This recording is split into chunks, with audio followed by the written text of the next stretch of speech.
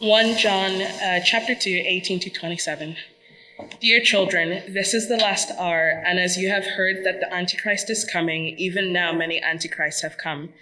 This is how we know that it is the last hour. They went out from us, but they did not really belong to us. For if they had belonged to us, they would have remained with us, but their going showed that none of them belonged to us. But if you have an anointing from the Holy One, and all of you know the truth, I do not write to you because you do not know the truth, but because you do know it, and because no lie comes from the truth. Who is the liar? It is whoever denies that Jesus is the Christ. Such a person is the Antichrist, denying the Father and the Son. No one who denies the Son has the Father. Whoever has knowledge of the Son also has of the Father. For as you see that you have heard from the beginning remains in you. If it does, you remain in the Son and in the Father. This is what has been promised to us, eternal life. I am writing these things to you about those who are trying to lead you astray. For as for you, the anointing you received from him remains in you, and you do not need anyone to teach you. But as his anointing teaches you about all things, and as that anointing is real, not counterfeit, it has just taught you, remain in him. If you've not got a Bible, there are Bibles in the back right corner. We can pass those around as well. I say Bibles. Don't worry too much this morning, at least to begin with. I know we might often say to have your Bibles open, but actually I want to start slightly differently this morning, slightly unusually, and I've not warned Richard of this. It's my first opportunity during this 1 John series to be at the front, so I actually wanted to start by revisiting a couple of things that Richard and Dan have spoken about in recent weeks. Dan, last week, if you were here, he was talking about us not loving the world or things of the world.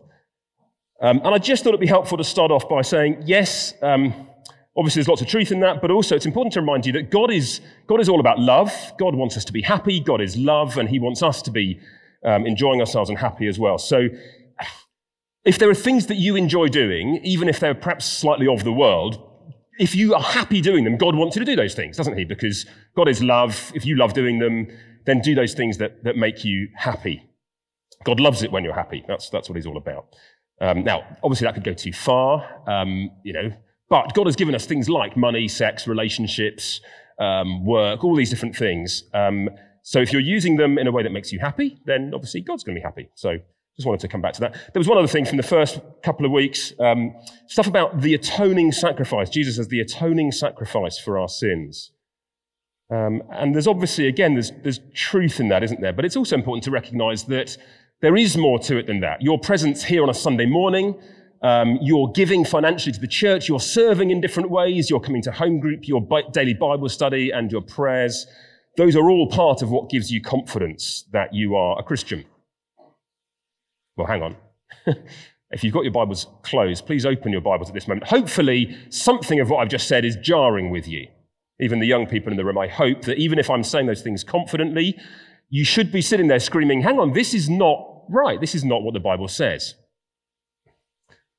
Hopefully, that's firing off inside you. What I'm just saying is wrong. It's false teaching. Thank you for not walking out. You only gave me about a minute and a half of that. That's absolutely fine. No more of that. Those things are not true. But how do you know they're not true?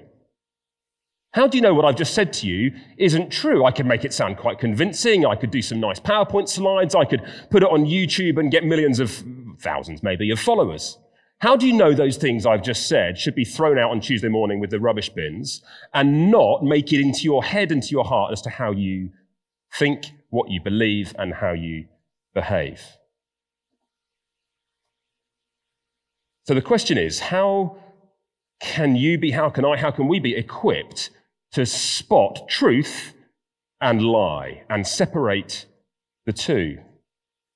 Because even inside the church, maybe even inside Avenue, there would be people who would be speaking lies. Maybe deliberately, maybe because they're ignorant. We don't understand the truth and we haven't understood it fully. And that's the backdrop to what John is talking about in this part of 1 John. In a sense, it's not the core of things, but sort of things have been moving towards this part of the book, of the letter. We've seen a number of times he said, I'm writing this because of this, I'm writing it because of this. And here we get, dear children, And then he starts telling us more about why he's writing. And basically the big picture, to summarize it, so you can ignore everything I've said so far about correcting others. You can ignore that. And if you remember nothing else, don't remember that bit, remember this. Hold deeply and firmly to the truth of the gospel in the face of people who are trying to lead you astray. That's what John is saying here to these people, and that's what the Bible wants to say to us, I believe, today as well. Because false teachers, liars, those who would deceive and give you a counterfeit Jesus weren't just around 2,000 years ago in the early days of the church. They are around today. Maybe they look a bit different, but they are around today. So in this passage, I think John wants to encourage his readers and us, and I think he wants to warn them. First of all, he wants to encourage us that we are in Jesus. If indeed you are in Jesus, if you're a Christian, if you believe in Jesus Christ, the Son of God, then you are in him. Keep going, he says. Hold deeply and firmly, or remain is the word that we see several times. But he also wants to warn us.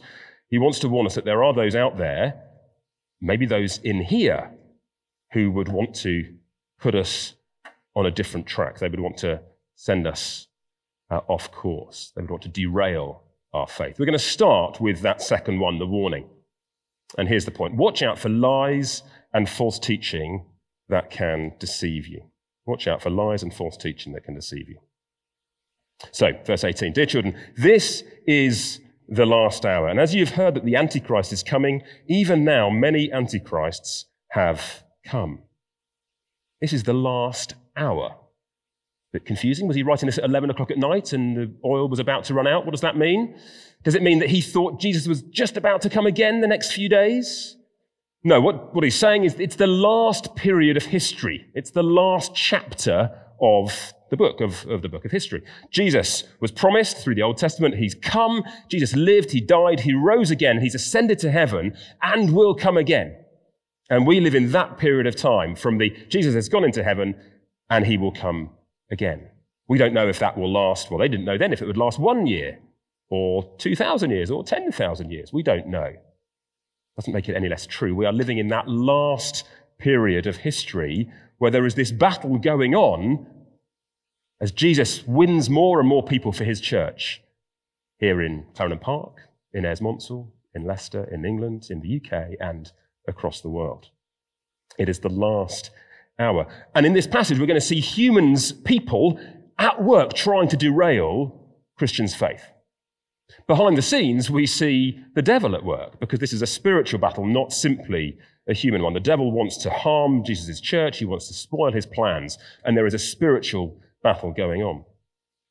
And we read of these antichrists, or the Antichrist and Antichrist. Now, we haven't got time this morning to do a whole theology on what the Antichrist might be. It's a term that comes up a few times in the New Testament as we look towards the end of times, the end of things, and Jesus coming again.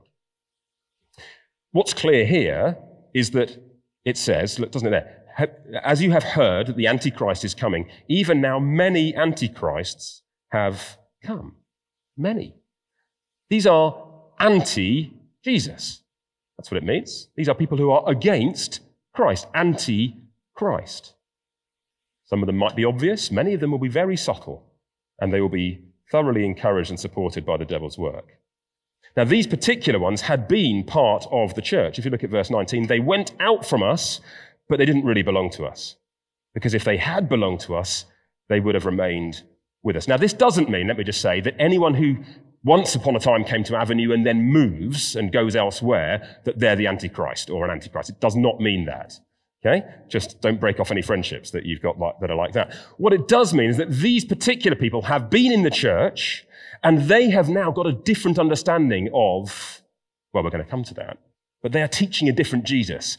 And they've gone out from them and are trying to drag others away with them. They are anti-Jesus. So if you skip forward to verse 26, I am writing these things to you about those who are trying to lead you astray. These are harmful people. These aren't simply people who have decided they no longer believe and have gone away and left you to get on quietly. These are people who are actively trying to lead them astray. And not just them. There would be people in the church today, in the wider church, who would lead people astray if we believed what they taught. This is an unusual thing. I'm going to do quite a physical little illustration here for you, okay? No one's going to get hurt, it's fine. What I'd like you to do, if you are able and willing, I need you, please, with your right foot, I'm going to do this balancing on my left. You can do it all sitting down. With your right foot, I'd like you, please, to start rotating your right foot clockwise. For those under 16, I gather you don't know how to read a clock anymore. It starts at the top and goes to the right, okay?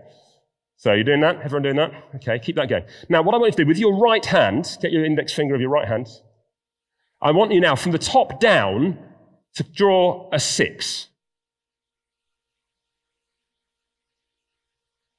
Anyone just notice what's happened to your foot? Concentrate, clockwise foot, and then draw a 6 from the top down. Amy, what's happened to your foot?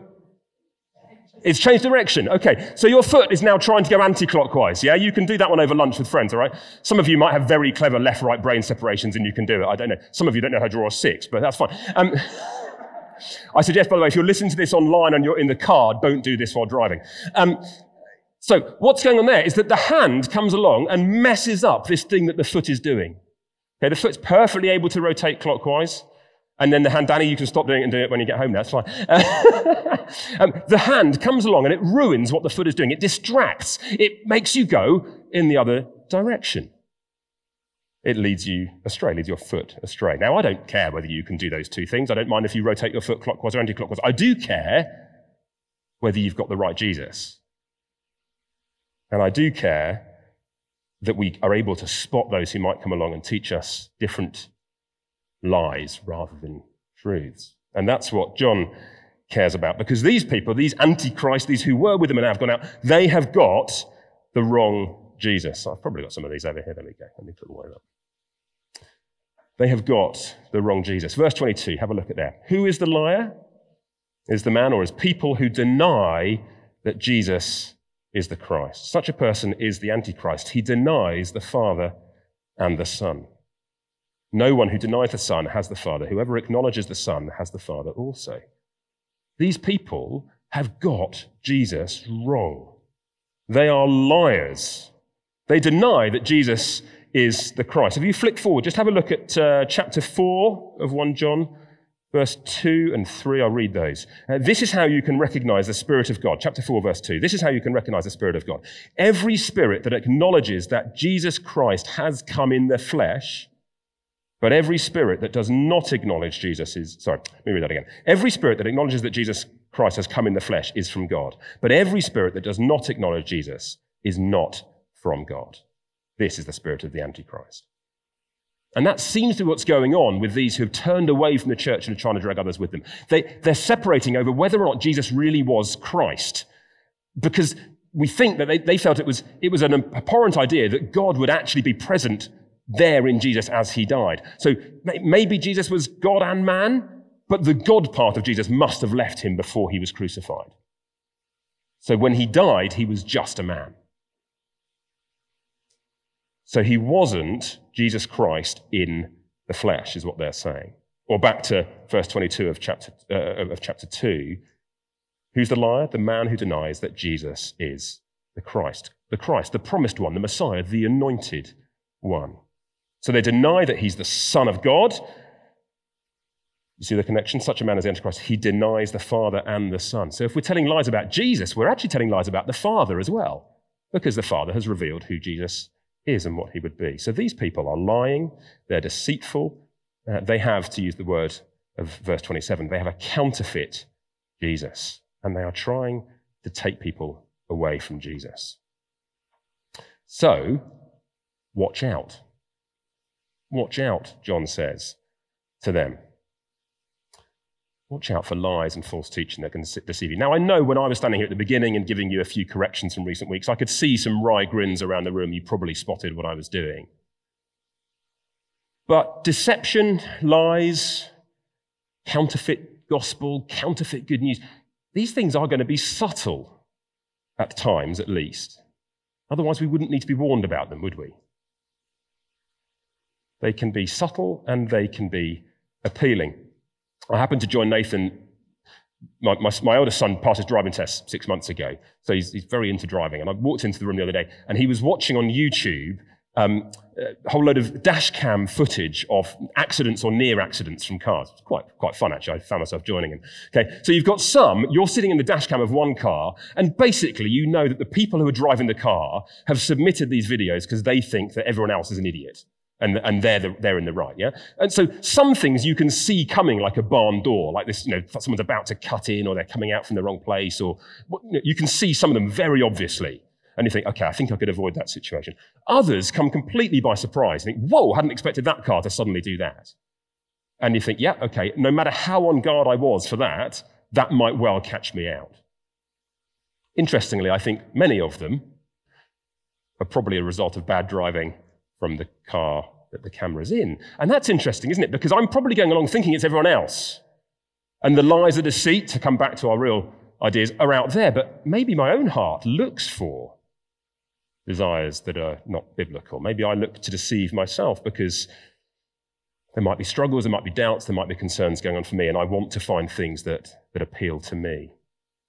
So watch out for lies and false teaching. It's going to be subtle and it's going to be appealing. How is it going to be appealing?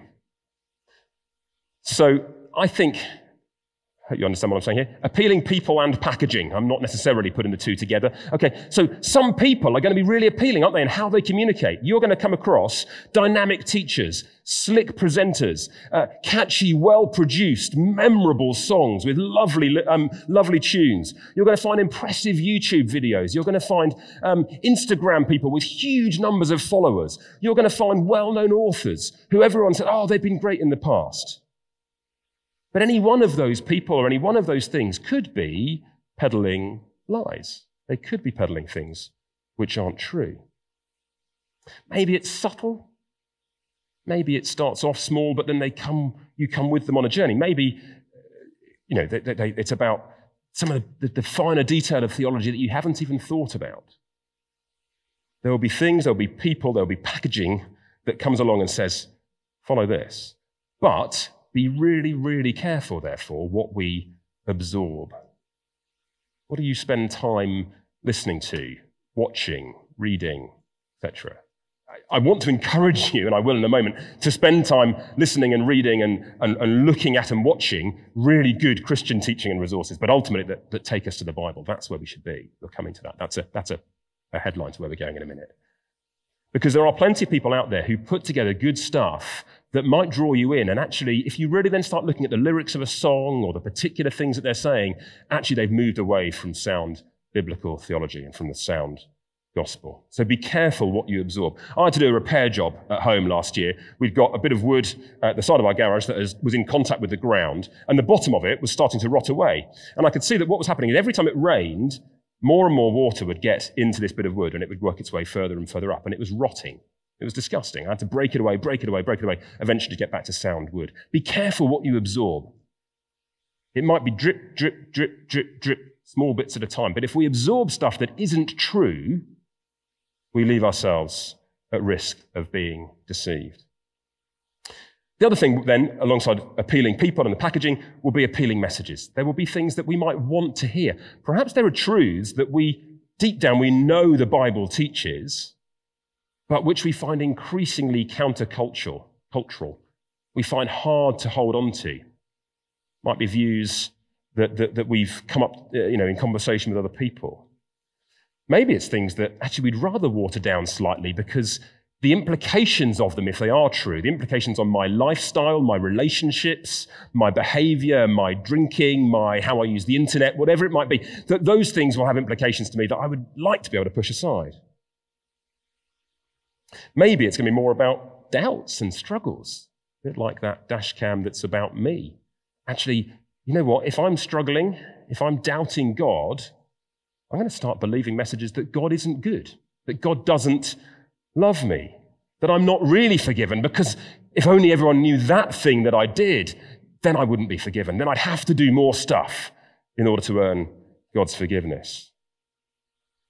Those are lies that we might well go to ourselves. So I don't know what those particular things might be for you. Young people, as I say, I think particularly be really thoughtful about what you will listen to, what you will watch, the songs that you get into, YouTube channels, etc., etc. There are some brilliant ones There are also several that come with some pretty unhelpful and downright wrong teaching. So maybe there are particular people or music that we need to be careful about. Maybe it's about ourselves, our own struggles. Maybe it's particular messages that would be appealing. Views on spirituality and different ways to God. Everyone can be saved. You don't just need Jesus. Anyone's saved. Very tempting in such a multicultural, multi-religious city as ours. Maybe it's views about the cross, about the sin, about atonement and forgiveness. You need to go very far to find Christian authors who've had good reputations in the past who would now tell you that it wasn't this whole thing called the substitutionary atonement, when Jesus swaps places with us, takes our sin. That can't be true. Maybe it's about the authority of the Bible. Maybe it's about sex and sexuality and relationships. I don't know what it might be. Now, none of that is to say that we shouldn't have and won't have differences of opinions within a church family. We will. Okay? And that is fine on what we might call, and it's not a great term, but sort of secondary issues, things that aren't fundamental to our faith in Jesus. And we're going to come to this more in a minute. We need to be absolutely clear on the gospel, the truth of Jesus and God's rescue plan through him. That is where we can be confident, and that is what will protect us from lies and deceit. And just finally, before we move on to the second half, just want to say that is something that I can do by myself, individually and alone, but I think it's crucially also something that we should be doing together. There are so many reasons why we gather together, but one of them has to be that we care for and protect and love and teach and encourage and admonish and correct each other. If you hear me or see me living out things that you know are not right and are not true, well, if you care enough about me, I hope that, it might feel challenging, mightn't it? But I hope that we might be willing to talk to each other about that.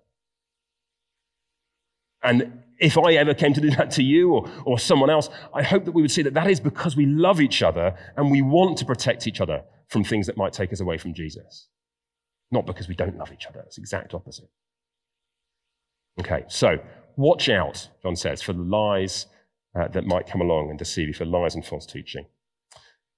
Then, much more, if you like, much more positively, here's the encouragement. Hold deeply and firmly to the truth of the gospel. Several things we want to see here. So first of all, verse 24, have a look at that. See that what you have heard from the beginning remains in you. See that what you have heard from the beginning. What have they heard from the beginning? They've heard from John and from other apostles, they've heard the good news of Jesus. They have heard Jesus explained and brought to life in front of them, as they've understood God's plan through history to bring Jesus and bring redemption, bring forgiveness for everyone who trusts in him. From the beginning, hold on to what you have heard from the beginning. Make sure it remains in you. And that central thing is Jesus. It's all about Jesus. Back to verse 22 and 23. Jesus is the Christ, the promised one, the Messiah, the anointed one who was to come. Jesus is with the Father, and he is the only way to be right with the Father. And then verse 25, and in fact, Lily read us a verse from chapter 5 earlier on, didn't she, as well, that used this same language. What do we get? What does he give us? 25, this is what he promised us, even eternal life. Jesus gives us that promised eternal life. Chapter 5, verse 11, and this is the testimony God has given us, eternal life, and this life in who? In his Son. Not his Son and my action, not his Son and my giving, not his Son and my attendance on a Sunday and my whatever else it might be. In his Son. If you trust in Jesus, Jesus Christ, the risen Lord, as we hear him in the Bible, then you are in him. You are a Christian. Now, maybe that faith for you, maybe that feels really fragile this morning. I know there are people in this room this morning who are going through really tough times. And it would be tempting, wouldn't it, to let the devil, it'd be easy at least, to let the devil come in and let lies work away in our minds that say, is Jesus really real? Is he really enough? Do I really believe this stuff? If he loved me, would this be happening? If he was good, would this be happening? The central thing is Jesus. And Jesus Christ loves us. He came for us. He is that atoning sacrifice, that one who makes us right with God. So hold deeply and strongly to the truth of the gospel. So let me ask you this morning, it wouldn't be right for me not to, is that something that you have believed? Do you have your trust, your faith in Jesus? That Jesus.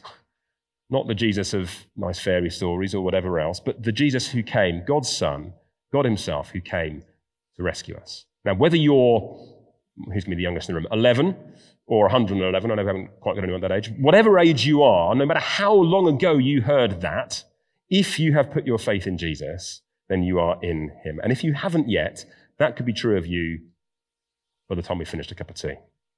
So you know.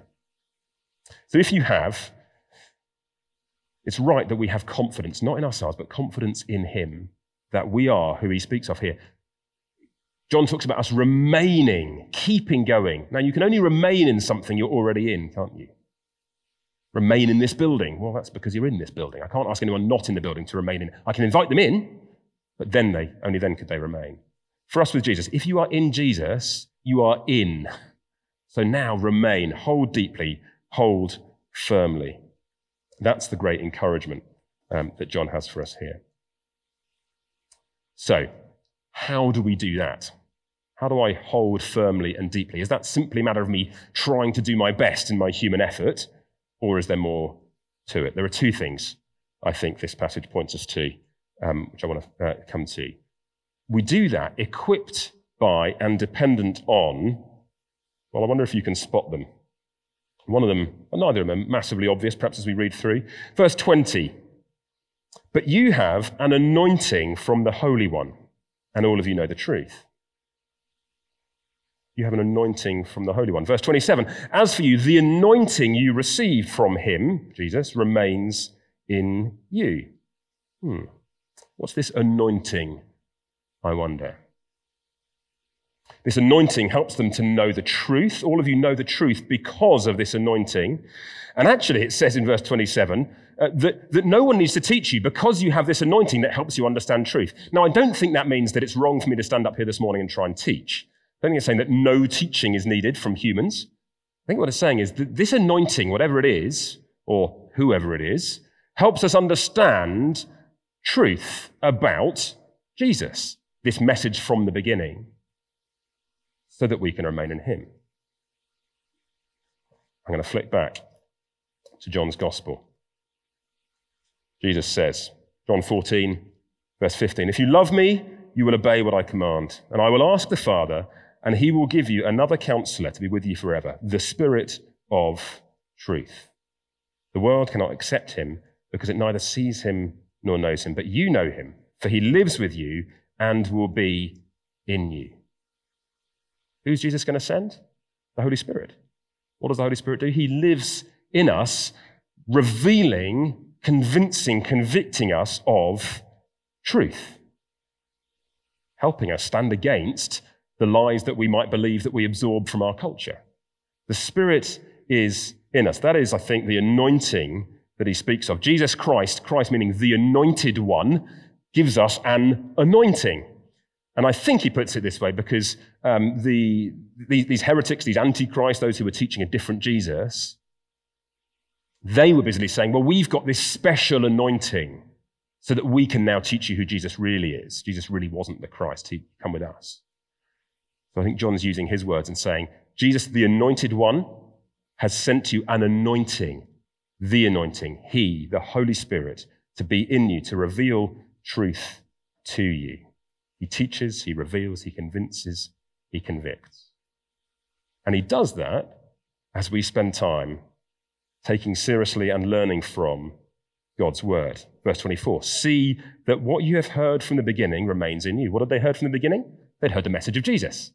They'd heard the gospel explained, actually by some of the first-hand witnesses. We now have it in God's word, the Bible. And again, as we prayed actually earlier, this isn't simply words that we read as humans.